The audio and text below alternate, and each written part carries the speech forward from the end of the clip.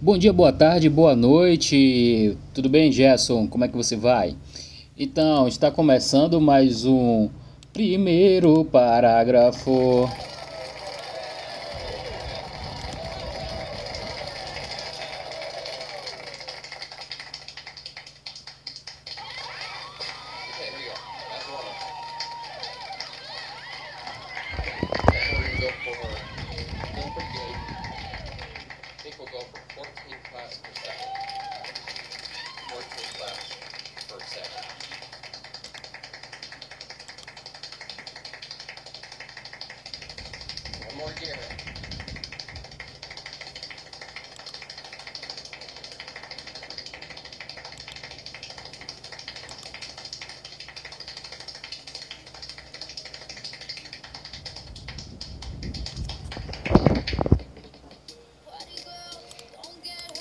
E aí, gente, beleza?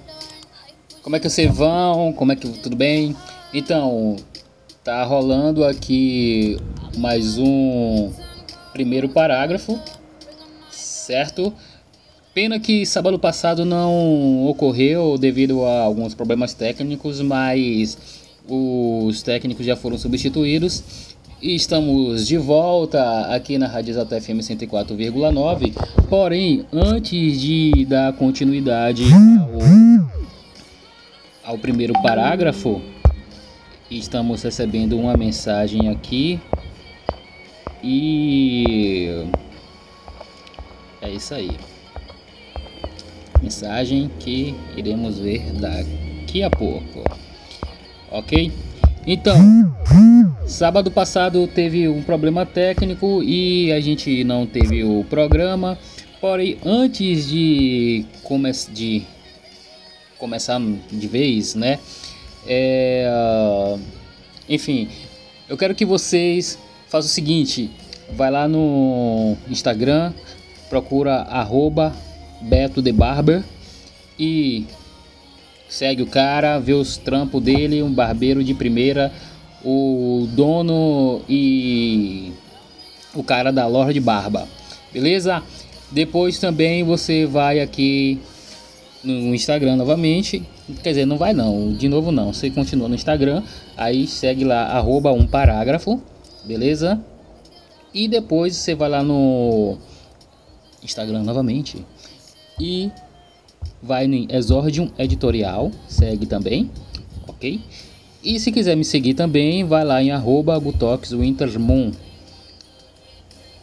Isso aí. Então, sábado passado a gente não teve o nosso programa devido àqueles problemas que já falei pra vocês, eu não vou repetir mais porque vai ficar chato.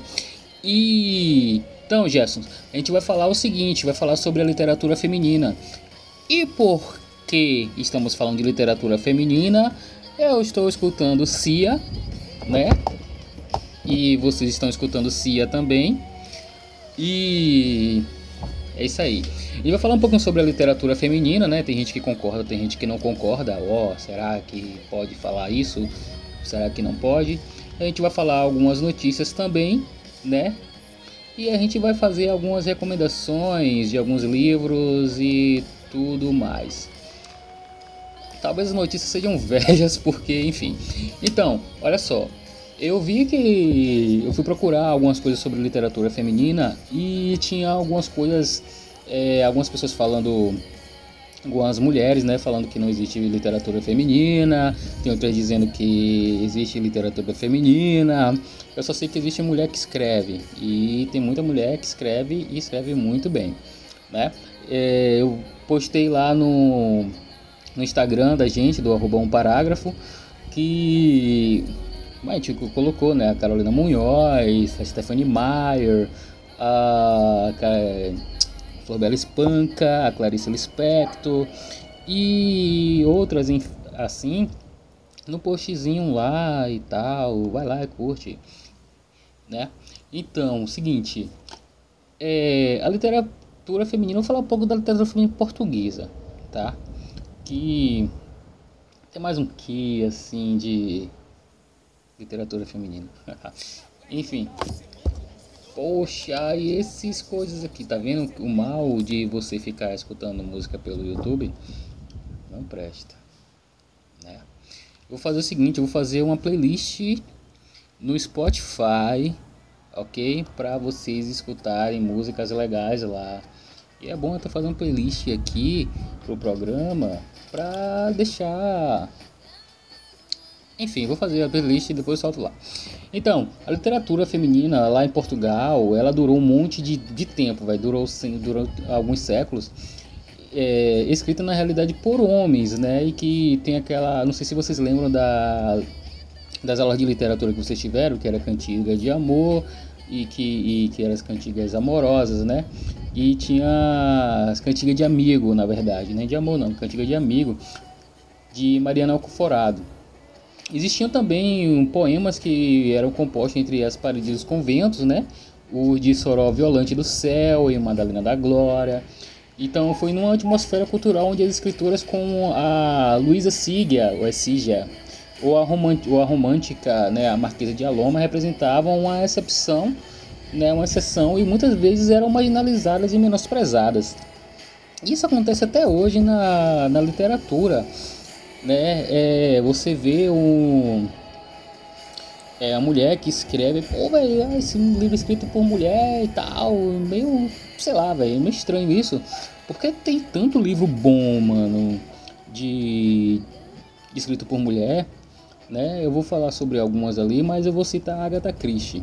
A Agatha Christie foi uma escritora excepcional e escreveu contos policiais. Anne Rice, ela escreveu é, romances, né, de vampiros, enfim, até tem um chamado Pandora, né?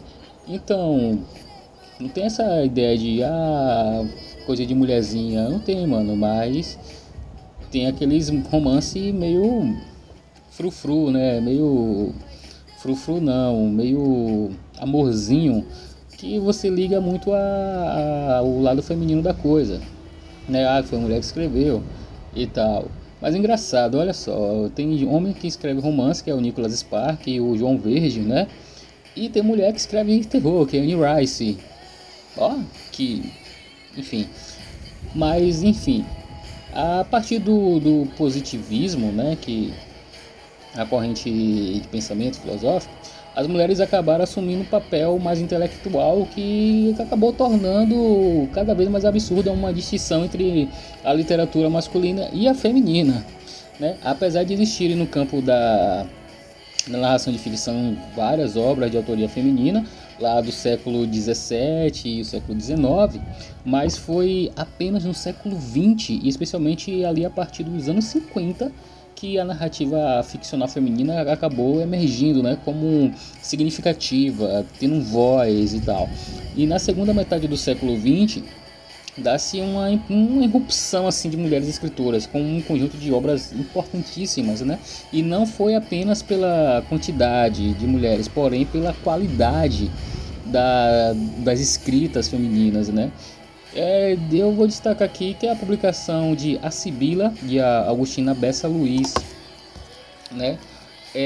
Lá em Portugal, né, verifica-se que a escassa existência de escrita feminina, tipo, no sentido de uma escrita intencionalmente preocupada com as questões das mulheres e suas rupturas em relação à sociedade onde vivem, né? Só que, se na segunda metade do século XX, aí a gente se depara apenas com uma obra que a gente pode destacar que, segundo algumas pessoas consideram feministas, que é as novas cartas portuguesas, né?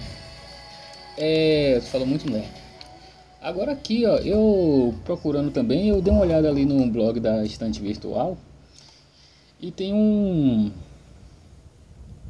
uma matéria aqui, né, que é bem interessante. Eu vou ler aqui para vocês, ó, um pedacinho. De Mulher para Mulher, a literatura feminina. Quando se fala em literatura voltada para mulheres, logo se pensa em história de gênero mamão com açúcar. A narrativa recheada de emoção, dessa de chorar. Humor e com respostas para as maiores dúvidas femininas. Em crescimento no mercado editorial, esse gênero literário conhecido como chiclets se caracteriza por romances leves e divertidos que relatam o dia a dia da mulher moderna e seus principais dilemas profissionais, pessoais e amorosos. Com origem nos Estados Unidos, a literatura de mulherzinha, como é conhecida pelos menos espirituosos, inclui um extenso time de autores como Sophia Kinsella, de Delírio de Consumo de Beck Bloom, Ellen Fielding, de O Diário de Bridget Jones, Mariah Keyes, de Melancia, Maggie Cabot, de O Diário da Princesa, e mais recentemente Elizabeth Gilbert, de Comer, Rezar e Amar. Todas elas juntam numa grande confusão e aventura na sessão da tarde. Mas, enfim, quem se interessa pela literatura feminina sabe que antes mesmo de o gênero chick lit se popularizar, deixa eu botar a música aqui, cadê a música, gente? Cadê a música? Se popularizar, escritoras consagradas já haviam dedicado obras inteiras à reflexão do universo feminino, que é o caso da Clarice Lispector, Isabel Allende, Ana Maria Machado e muitas outras. Por isso, nesse 8 de março, que foi essa semana agora aí, e que é o Dia Internacional da Mulher, você confere ao final deste post, que a gente vai falar agora também, uma lista de livros voltados para o público leitor feminino e escritos por autora de romance. Tem outra parte aqui, blá blá blá blá blá blá. Durante muito tempo a literatura foi um território ocupado unicamente pelos homens, a gente sabe, né? E depois para que ele abrisse um espaço oficial para que as mulheres também pudessem se expressar, beleza. Igualmente por muito tempo a única imagem feminina retratada nas obras literárias em reflexão era reflexo da visão de autores, homens, que os descreviam na maioria das vezes como mulheres frágeis e submissas. Foi nadando contra essa corrente que muitas escritoras lutaram para conquistar o reconhecimento das suas narrativas. Emily Brontë, de O Morro dos Ventos Uivantes, por exemplo, se viu obrigada a escrever sobre o pseudônimo masculino de Alice Bell. Jane Austen, de Orgulho e Preconceito e Razão e Sensibilidade, e que a Globo está fazendo uma novela baseada nas obras de Jane Austen, foi mais além e conseguiu publicar livros em uma época em que a mulher ainda não era reconhecida intelectualmente. Uau! A imprensa editada por mulheres, que teve seu auge no meado do século XIX, foi ajuda decisiva para vencer essa batalha. Influenciada pelos movimentos feministas da época, o Jornal das Senhoras, primeira publicação do gênero no Brasil, que foi ali no Rio de Janeiro, abriu importante espaço para a divulgação de temas do universo feminino e expressão de artistas, escritoras e políticas. Depois disso, elas conquistaram seu espaço e revelaram seu talento para o mundo. Yeah! Então, mulheres em seu Dia Internacional, que foi 8 de março, a exemplo de representantes russas que deram origem a essa data, protestando por pão e paz, e também as escritoras que lutaram por seu reconhecimento na literatura, que tal manifestar seu gosto pela publicação voltada ao universo feminino, comentando este podcast. Estamos esperando a sua opinião. Então, gente, tem aqui uma série de livros, olha só, Perdas e Ganhos, da Lia Luft, da Emma Watson. Tem Emma Watson, da Jane Austen, tem Divan, de Marta Medeiros, Retrato em Sépia, Isabel Allende, Rumo ao Farol, da Virginia Woolf, As Horas Nuas, de Lígia Telles, Mulheres que Correm com os Lobos, da Clarissa Estes. Rapaz, deve correr demais, viu? Porque o lobo corre demais mesmo. História das Mulheres no Brasil, Maria del Priore, a Mulher Desiludida, Simone de, eu não sei o nome dela, Beauvoir, aquela mulher de Sartre lá, A Audácia dessa Mulher, Ana Maria Machado, Minha Vida de Menina, Ellen Morley, e Uma Aprendizagem, ou Os Livros dos Prazeres, da Clarice Lispector, né, que tem várias frases de impacto que ela não escreveu no Facebook e afins. Então, tem tanta mulher, gente, que escreve umas paradas legais, sabe? E que a gente começa não, na verdade, eu acredito que seria melhor a gente não olhar se é mulher ou homem que tá escrevendo, mano. Mas pra gente ter um gosto, né? Tipo, de alguma coisa que a gente se interesse, e não tem esse lance de foi homem ou foi mulher que escreveu. Claro que tem mulher que escreve ruim demais, mano. Tem uma mulher que... Vixi. E tem uns caras também que estraga qualquer leitura, né? Então, o interessante seria melhor, velho, você acabar, sei lá, velho. Olha as coisas aí como um gosto, independente de seja mulher ou não, né? Lê teu livro, gosta das tuas paradas aí, que é as mais interessante. Tipo, eu gosto muito da Flor Espanca. Pra mim, uma das poetisas mais incríveis, né, que já passou pela minha ótica, então, pelo meu globo ocular.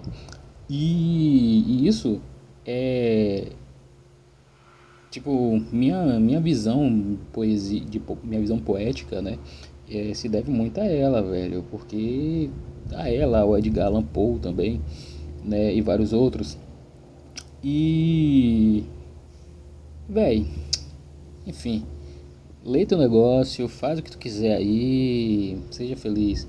Né, eu separei aqui algumas pessoas para falar, meio com uma mini biografia, né? E vou falar aqui um pouquinho da J.K. Rowling, né? Que é a mãe do Harry Potter, né? Eu já falei dela num episódio anterior, mas é sempre bom lembrar, né? Porque tipo, Harry Potter é um fenômeno mundial, né? E até essa semana saiu o trailer de um novo filme dos Animais Fantásticos onde eles habitam. E o incrível é que tem Dumbledore, velho. Pô, achei massa isso, porque tem o Dumbledore é, numa versão mais jovem, né? E é legal isso, velho. Você vê o cara somente com aquele vestido de chapeuzinho e aquela barba. E aí você vê essas paradas assim.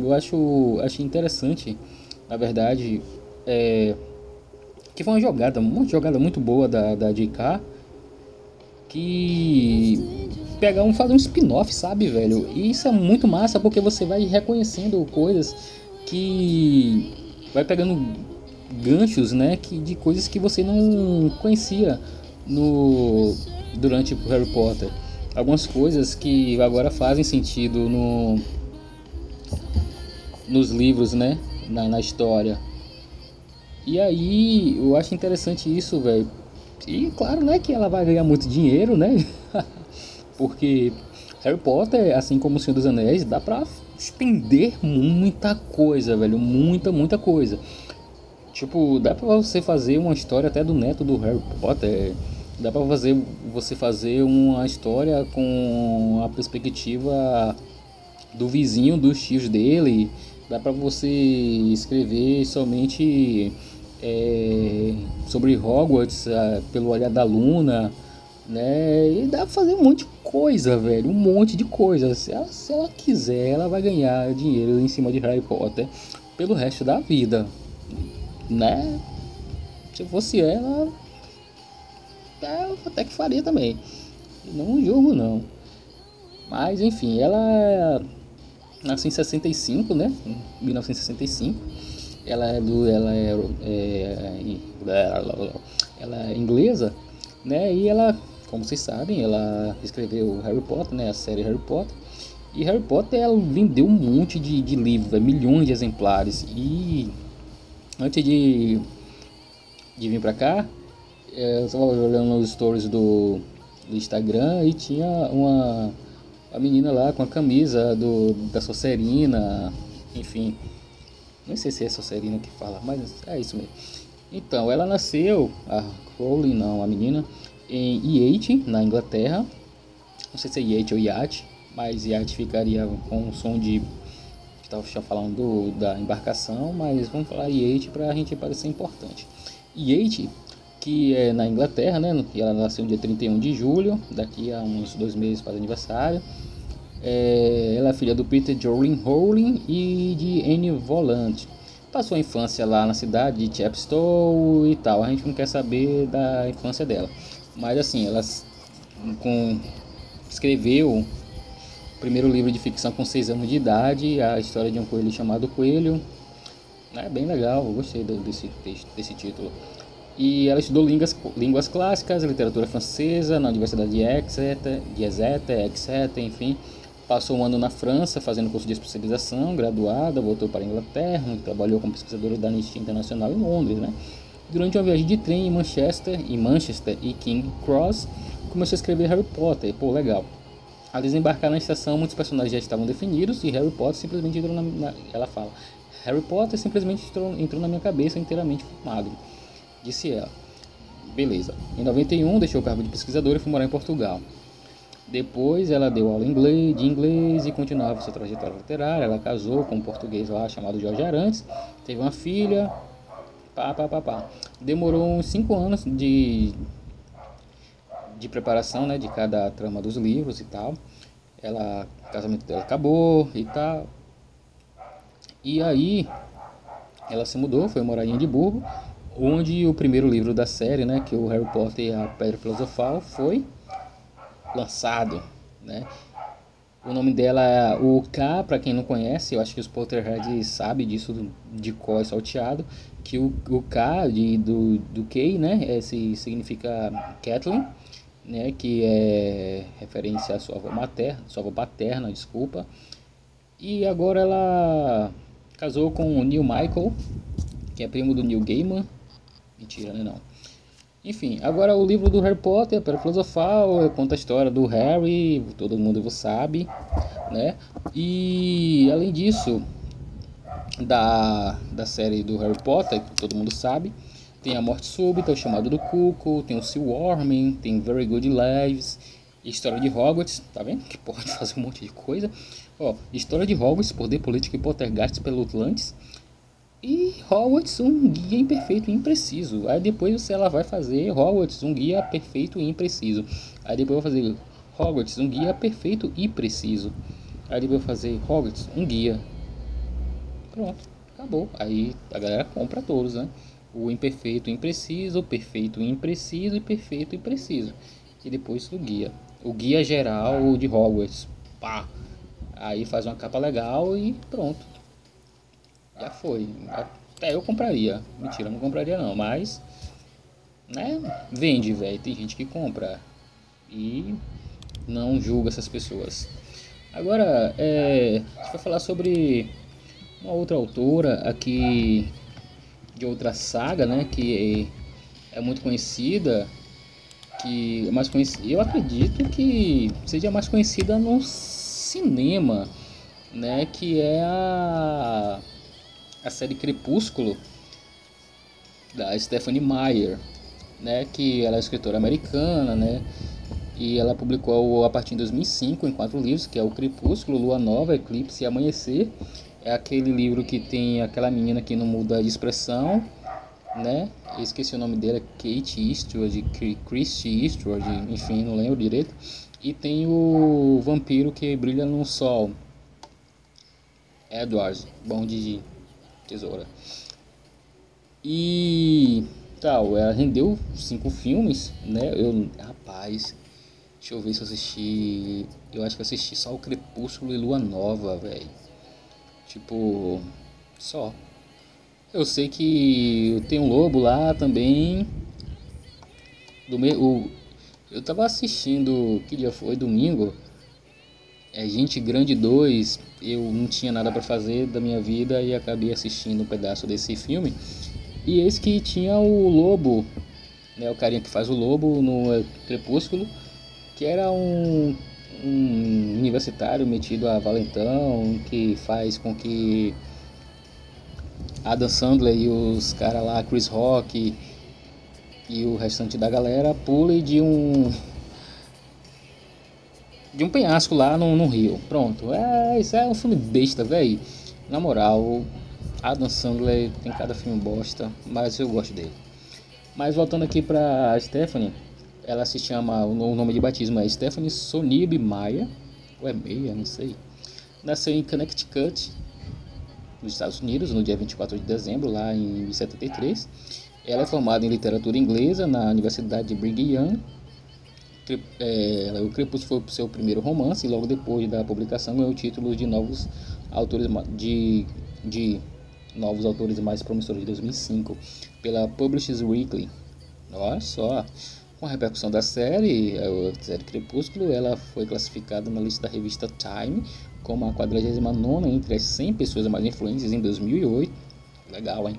Em 2010, a Forbes classificou ela como a 59ª celebridade mais poderosa. Após escrever Crepúsculo, ela ganhou 3 prêmios, um da New York Times e da Associação das Bibliotecas Americanas e das Lojas Americanas também. É, só uma coisinha aqui. O,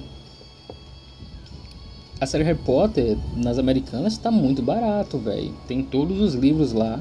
Não é box, né? Ou Americanas, paga a gente aí. Não é box, mas tem uns livrinhos lá separado e tal. É edição bonitinha, legal.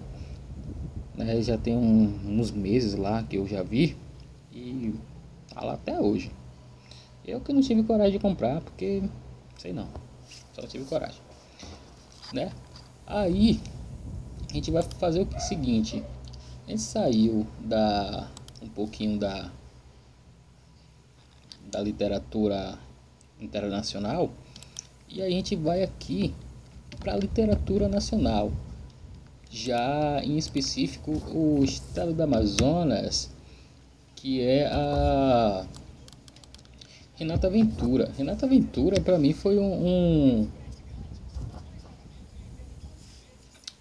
achado bem legal. Eu nunca li nada dela, mas eu já vi algumas coisas dela, assim, que ela utilizou elementos brasileiros, né, para fazer o livro Arma Escarlate, se eu não me engano.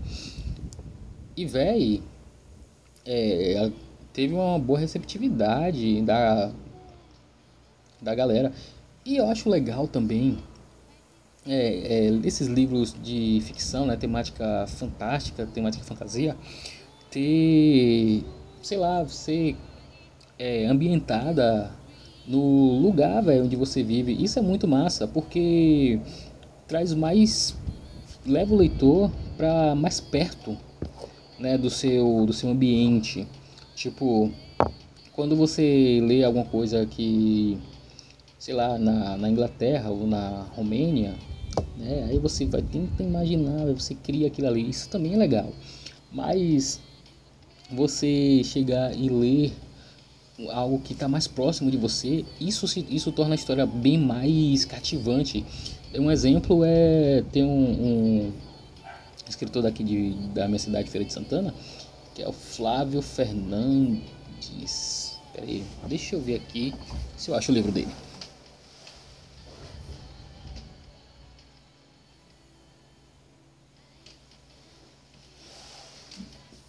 Flávio Arthur Fernandes, isso, que é O Sangue Entre os Dedos, né? E o engraçado é que ele escreve, o livro dele se passa na minha cidade, aqui em Feira de Santana, e o livro, ele começa a trama na universidade onde estudo, na UFES. Aí, engraçado que teve uma vez que eu tava lendo esse livro até, que esse livro é de zumbi, né? Pá, muito massa. E aí eu tava lá na UFES e tava até com esse livro na mão. E faltou energia, teve uma queda de energia lá. E tudo escuro de estudo à noite, né? E tava tudo escuro, escuro demais, velho. E foi, sei lá, enfim, foi assustador não, mas foi legal, enfim. Não sei o que eu senti naquele momento, eu já não lembro mais. Mas faltou energia. Aí eu lembrei, mano, o livro do Flávio é ambientado em feira e começa na biblioteca da UFES e é com zumbi. Aí tipo, já pensou aquele clima tudo escuro lá e aparece uns caras querendo matar a gente, né? Eu só tinha minha mochila e a mochila, na verdade nem mochila eu tava, eu só tava com um caderno de 48 páginas e uma caneta, que é o meu material didático agora, né? Não precisa de mais nada. Mas voltando aqui para Renata Ventura, eu sempre soube que seria escritora, né? Que ela nasceu no Rio de Janeiro em 85. Morou nos Estados Unidos por 4 anos. Começou a cursar comunicação social na Universidade de Houston, We Have a Problem. Formou-se em jornalismo pela PUC no Rio e escreveu a dissertação 100% Off, o Manual do Colonizado, onde analisou a colonização cultural do brasileiro, tema que volta a abordar em A Arma Escarlate. Ela trabalhou por 3 anos fazendo pesquisa e roteiro para cinema, documentário, antes de decidir se dedicar exclusivamente a seu primeiro livro. Parabéns! Nesse meio tempo, implementou uma forma de interação com seus leitores em que eles poderiam conversar virtualmente com algum dos personagens do livro. Que sacada louca, muito boa, através de redes sociais. Ela, tipo, os caras faziam perguntas, né? As pessoas faziam perguntas e batiam um papo descompromissado com o personagem, tentando descobrir alguns segredos da trama, né? Muito boa. Seu objetivo como escritor é contar histórias que divirtam e ao mesmo tempo façam o leitor refletir sobre si mesmo e sobre o mundo à sua volta. Ela diz o seguinte: eu não poderia criar uma escola de bruxaria britânica no Rio de Janeiro, né? A não ser que ela houvesse sido construída e fosse dirigida até o dia de hoje por britânicos. Enfim, eu queria comprar um livro dela, mano, mas às vezes eu acabo esquecendo de verdade. Ô Renata, se você quiser me dar um livro desse, se você estiver ouvindo esse podcast, me dá um livro, ou então me vende, sei lá, entre em contato aqui no @ um parágrafo e me vende o livro, eu compro. Mas porque eu quero ler mesmo, e achei curioso a ideia do seu livro, né? E continuando no Brasil, uau! A gente vai aqui para uma das pessoas que está mais em evidência no cenário de literatura fantástica, tanto no Brasil, agora internacional, né, já que ela está morando nos Estados Unidos agora com seu esposo, né, que eu vou falar da Carolina Munhoz. Ela tem 28 anos, é jornalista, roteirista e romancista. Esse aqui é a bio do site dela, né, que é carolinamunhoz.com. Então, ela foi eleita melhor escritora pelo Prêmio Jovem Brasileiro e Best Author pela Vox Populi do Prêmio Norte-Americano Story Awards. Ela teve seus últimos livros eleitos como melhor livro de 2014 pela revista Atrevida e outro eleito como melhor livro de 2015 pela revista Capricho. É autora de A Fada, O Inverno das Fadas, Feérica, Por um Toque de Ouro e Por um Toque de Sorte. Também é coautora de O Reino das Vozes que Não Se Calam, O Mundo das Vozes Silenciadas e O Reino Secreto, que é o livro de Clori. Fiz em parceria com a Sofia Abrão, ficando por 9 meses na lista de autores nacionais mais vendidos na Publish News. Legal. Suas aventuras chamaram a atenção de meios de comunicação como Estadão, o Globo, Disney Channel. Foi capa foi capa do jornal Folha de São Paulo, sendo destacada como referência na literatura fantástica e eleita pela revista Época como uma candidata a seguir os passos dos autores best-sellers internacionais. Legal, hein? Sim, ela foi citada por Paulo Coelho na polêmica de Frankfurt. É integrante do Potterish, né, um dos maiores sites de Harry Potter do mundo, e do Rapadura Cast. É sério que é do Rapadura Cast? Não lembro, velho. Eu já escutei Rapadura Cast, não lembro de ouvir a Carol. Mas enfim, em 2015 foi contratada como roteirista pela Rede Globo, com mais de 250 fã-clubes e 90 mil seguidores nas redes sociais. Adquiriu 4 vezes o Trend Topics do Twitter e dividiu de escrever seus leitores. Atualmente reside em Los Angeles, na Califórnia, onde também trabalha com roteirista em 2 séries televisivas. Cara, muito, muito bom, muito bom, muito bom. Eu lembrei de uma coisa que logo no início que eu comecei um blog literário chamado Poetas no Divã, eu estava pesquisando algumas pessoas para poder entrevistar, que o blog era praticamente de entrevista com o autor, né? E aí... tem uma parada legal aqui também que eu achei no site dela, daqui a pouco eu falo. E aí eu eu fui pesquisar e tal, eu vi o livro A Fada. Aí fui pesquisar um pouquinho sobre a vida da Carol, vi o site nem tá assim, nem tava assim como tá agora, mano. Que o site agora tá muito bom. E antes tinha poucas informações, mas eram informações muito relevantes. E aí eu, entrei em contato com ela e eu falei, poxa, eu queria fazer uma entrevista com você e tal, tal, tal. Né? Daqui a pouco eu vou procurar aqui, eu nem sei se esse blog existe ainda. Deixa eu ver aqui, gente, pera aí.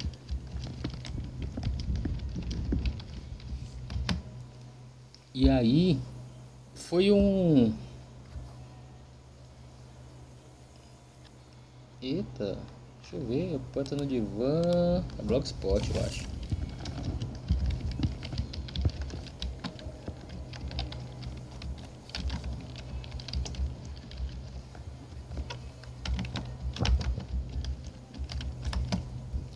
E aí, pô, ela se deu a entrevista, foi muito legal, acho que foi em meados de 2010, por aí. E também em 2013 encontrei ela com o Rafael Dracon, que é o esposo dela, na Bienal do Livro em Salvador, na Bahia. E foi uma pessoa muito receptiva, foi muito legal, velho, essa entrevista com ela. Ou, desculpa, não, teve entrevista também, mas esse papo, assim, porque foi, tipo, foi muito bom conhecer a pessoa que eu gosto muito da escrita da Carol, né? E do Rafael também. Inclusive tem até um livro do Rafael, ali, o Fio de Prata, ali na minha estante. E tô aqui procurando a entrevista aqui com a Carol, mano. Mas enquanto eu procuro eu vou falando também, né? E foi muito legal, velho. Ela assinou meu livro, né? Que eu fui lá, comprei o livro na hora, tá ali o Fio de Prata, do Rafael Dracon. E aí eu pedi para ela assinar também o livro junto com ele. Foi muito legal, assinatura muito boa. Achei, ó, foi em novembro de 2010. Eita, mano. Caramba, velho, há tempos, viu, velho? Ó, ainda na época ela tinha Orkut aqui, ó, e ainda no final da entrevista ela falou bem assim, que as fadas iluminem a todos, né? Eu pedi para ela compartilhar um livro que ela gosta, ela compartilhou Aleph, do Paulo Coelho, A Batalha do Apocalipse, que eu li, muito bom, do Eduardo Spohr, e Dragão de Éter, do Rafael Dracon. Eu comprei o Dragão de Éter também, do Rafael Dracon, e eu dei de presente para uma amiga minha, a Andresa, lá de São Paulo, no primeira vez que eu fui lá em São Paulo, né? Espero que ela tenha, ela tem, que foi o que dei, tem que guardar com carinho, haha. Né? Então, velho, em 2000, poxa, 2010, 8 anos que eu fiz essa entrevista, velho. Pô, tô todo bobo agora aqui, mas enfim, né? Então, a Carol aí. E outra coisa, velho, eu descobri uma parada também aqui pesquisando. É, foi um achado muito bom. Que foi uma mulher chamada Emília Freitas. Ela. Olha só, eu tava no site da Carta Capital, que é um site que eu não costumo nem olhar, cara. Mas, enfim, é, segundo aqui a matéria, ela foi uma das mulheres das primeiras mulheres a escrever ficção aqui no Brasil, né? Tem um pedaço aqui, ó, olha só. Emília usa a ficção como ferramenta para questionar os costumes patriarcais, a limitação imposta às mulheres, a violência domésticas e a escravidão. Na introdução do livro, Emília escreveu: "Meu livro não tem padrinho, assim como não teve molde, né?" Então, aqui a autora da matéria fala o seguinte, como é o nome da autora da matéria? Aline Valek, né? Enfim, então, cadê? Cadê, mulher, que tu escreveu? Aqui. Perdi. Achei agora. A- Fica claro que a autora estava se lançando ao desconhecido, motivada não pelo desejo de pertencer a uma escola literária, mas movida pela incapacidade de se conformar com a realidade de sua época. A fantasia foi a sua forma de dizer que outro mundo era possível e que era preciso resgatar o poder historicamente negado à mulher. Essa Emília Freitas, né? Ela nasceu em 1855, olha, no Ceará. Foi intelectual engajada, inclusive nas causas abolicionistas. Sua obra foi permeada pelas visões políticas e questionamentos à sociedade, assim como a cultura que recebeu em seus estudos. Ela falava inglês e francês também, olha só, muito bom, e sua visão no Brasil. O nome do livro é A Rainha do Ignoto. Muito bom, velho. E, cara, você, poxa, eu fiquei muito feliz por isso, né? Por ter achado uma pessoa legal. Cadê? Deixa eu botar. Eu tô aqui falando, esqueci da música. Vou botar a Aurora aqui pra gente escutar, né? Cadê a Aurora? Aparece aí.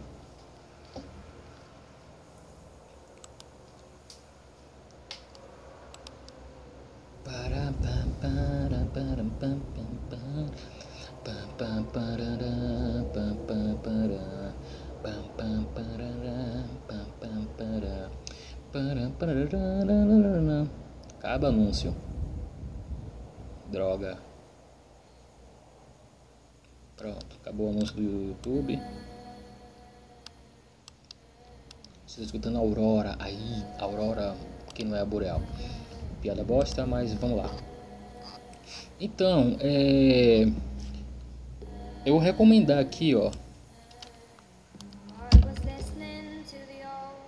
um- uns livros legais, né? Ah, gente, peraí. Antes de recomendar, eu vou falar um pouco da Agatha Christie, né? Falar só um resuminho. A Flor Espanca também, eu vou falar um pouquinho da Flor Espanca, que eu comecei a conhecê-la com alguns trechos de livro do Soro Saudade, Soro Saudade, meu Deus. Eu acho que é Charneca em Flor, desse livro, Charneca em Flor. E, mano, teve um verso que ela escreveu, um poema, né, que é Os Versos que Eu Te Fiz, que pra mim é o melhor da poesia da Flor Bela, né? E, enfim, Flor Bela é muito boa, velho, vocês precisam ler. Flor Bela Espanca. Clarice Lispector, né, que nem precisa de falar dela, né, dispensa comentários. Tem a Agatha Christie também, né, que teve eu acho que eu falei dela também em alguns episódios anteriores, que teve o livro, né, Assassinato no Expresso Oriente e tal. Tá vendo, velho? Que a mulher gosta de escrever coisas interessantes, né? E, enfim, eu acho que só falei delas mesmo. Tem a Jane Austen também, né? Orgulho e Preconceito e pá. Mas aqui eu vou só recomendar aqui, né, alguns livros, né, uns 3 livros aqui, uns 4. Que é o Poemas dos Becos de Goiás e Histórias Mais, por Cora Corolina. Tem o 15, de Raquel de Queiroz. Tem História de Mulheres no Brasil, de Mário Del Priore. Tem Quarto de Despejo, por Maria Carolina de Jesus, né? E também eu recomendo os livros da Carol Munhoz. E agora, gente, partindo dessa parte aí, né? Tem uma parada legal. Eu não já saindo dessa parte agora, né? Tem uma parada legal que eu descobri que o Anthony Kiedis, né, do Red Hot, vai lançar uma autobiografia, né, que se chama Scar Tissue, que também é o nome de uma música deles, né, que é uma das mais que eu mais gosto. E eu tenho um trechinho aqui, ó, eu achei aqui aonde no R7. Abre aspas, eu estava injetando coca há 3 dias seguidos com meu traficante mexicano, Mario, quando me lembrei do show no Arizona. Minha banda, o Red Hot Chili Peppers, já tinha lançado um álbum e estava precisando ir para Michigan gravar o segundo, mas antes disso, Lindy, nosso empresário, tinha marcado uma apresentação em uma churrascaria lanchonete no Arizona. O promotor era nosso fã e iam nos pagar mais do que valíamos, por isso aceitamos. Assim começa a Scar Tissue, autobiografia de Anthony Kiedis, vocalista do Red Hot Chili Peppers. O livro conta a trajetória da banda e, mais do que isso, expõe como Kiedis se livrou do álcool e do vício da cocaína e heroína após perder seu melhor amigo e ex-guitarrista da banda, Hillel Slovak. Pô, muito bom, velho. Eu fiquei interessado em comprar, né? Quem quiser me dar de presente aí eu aceito. Ele tá considerado como best-seller do New York Times também, como outros que já foram do New York Times. Mas, enfim, né? Tem umas notícias aqui, eu só vou falar 2 coisinhas, né, rápidas, né? Aqui, ó. Então, teve o Oscar, né? Eu acho que há 2 semanas atrás, E teve alguns filmes baseados em HQ que venceram um prêmio. Aqui eu achei no Omelete, ó. Apesar de uma potência na bilheteria, a Marvel Studios conta com apenas uma estatueta. Cadê? Ó, Superman venceu por melhor efeito especial. Esquadrão Suicida venceu por melhor maquiagem. Na verdade, são alguns Oscars que já passou, né? Não que seja esse agora. O Batman venceu por melhor direção de arte. Cadê? Teve o Batman, né? E depois teve o Batman Cavaleiro das Trevas também. Teve o Dick Tracy, que também venceu por melhor música original. Estrada da Perdição venceu por melhor fotografia. Homem-Aranha 2 venceu o melhor efeito especial. E por melhor filme do Homem-Aranha também tem que ter 2 Oscars da primeira trilogia, viu? Operação Big Hero venceu por melhor animação. MIB venceu melhor maquiagem. E pronto, massa, velho. Isso é engraçado que ultimamente os filmes de heróis, né, tem tomado as telonas, né, velho? E infelizmente nem todo mundo lê HQ e acho melhor, seria legal a galera que tá conhecendo um herói agora passar a ler quadrinho. Que quadrinho muito bom, velho. Olha só, tem uma parada aqui que sobre Deadpool. Gosto de tentar fazer você rir enquanto alguém quebra o braço ou explode a cabeça, diz o escritor da nova HQ, né? Que é o Scott Young, que ele falou sobre a nova HQ do Deadpool, que é a publicação que assume a partir de junho. Segundo o quadrinista, seu estilo casa muito bem com o personagem. Gosto de escrever histórias que são rápidas e manter o leitor na jornada, e gosto de tentar fazer você rir enquanto alguém tem seu braço quebrado ou explode a cabeça. O roteirista trabalhou na HQ de Rocket Raccoon em 2013 e desde essa época ele explica que sonhava em trabalhar como mercenário. Ele já tinha, abre aspas, ele já tinha uma equipe criativa, então eu disse: bem, posso ter uma vibe similar para Rocket, só um pouco mais limpa. Então estava de olho nele há tempos. Além de Young, a HQ terá antes de Dick Klein, segundo a sinopse oficial. Deadpool tentará voltar a trabalhar como um mercenário, mas uma ameaça absurdamente grande, tão gigantesco que é impossível de ser descrito, está a caminho da Terra e somente uma pessoa pode pará-la, né? A edição 1 está programada para o dia 6 de junho. Beleza? Gente, eu não tenho mais nada a falar aqui. Eu só tenho o quê? Nada a falar. Ok? Olha só.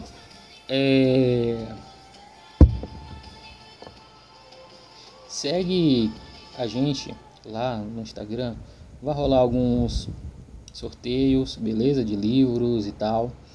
Outra coisa também é só lembrar você que comprou o livro ultimamente, não esqueça que os Correios está em greve, velho. Correios que não faz nada além de entregar nossas encomendas, né? Eles que às vezes não entregam, a maioria das vezes, né? Então aí os caras estão em greve, hein? Você que comprou, você vai ter que esperar um pouquinho mais. Belezinha? Gente, foi um prazer falar um pouquinho sobre as mulheres na literatura, né? Você que concorda se existe literatura feminina, dá um oi. Se você que não concorda com a literatura feminina, também dá um oi. E se você não gosta de literatura feminina e não gosta de literatura nenhuma, dá um oi também, né? Então, olha só, a gente está no Cashbox. Procura lá, @1parágrafo, belezinha? E segue a gente, a gente tem um Instagram ali, que eu já falei uns trocentas vezes, e é só para encher linguiça aqui, mas é isso, beleza? Daqui a pouco eu volto com Arte, Café e Prosa, beleza? E, eu tô lendo os Goonies para fazer um programa especial sobre os Goonies, e vou até chamar um convidado especial aí para participar desse programa comigo aí, dessa gravação. Ok? Então, até mais. Fique com Deus. E abraço e até sábado que vem. Fiquem por um pouquinho com a Aurora. Peraí, deixa eu ver se eu esqueci alguma coisa, se tem algum recado. Tem algum recado? Não tem não. Tem não. Abraço, galerinha. Tchau.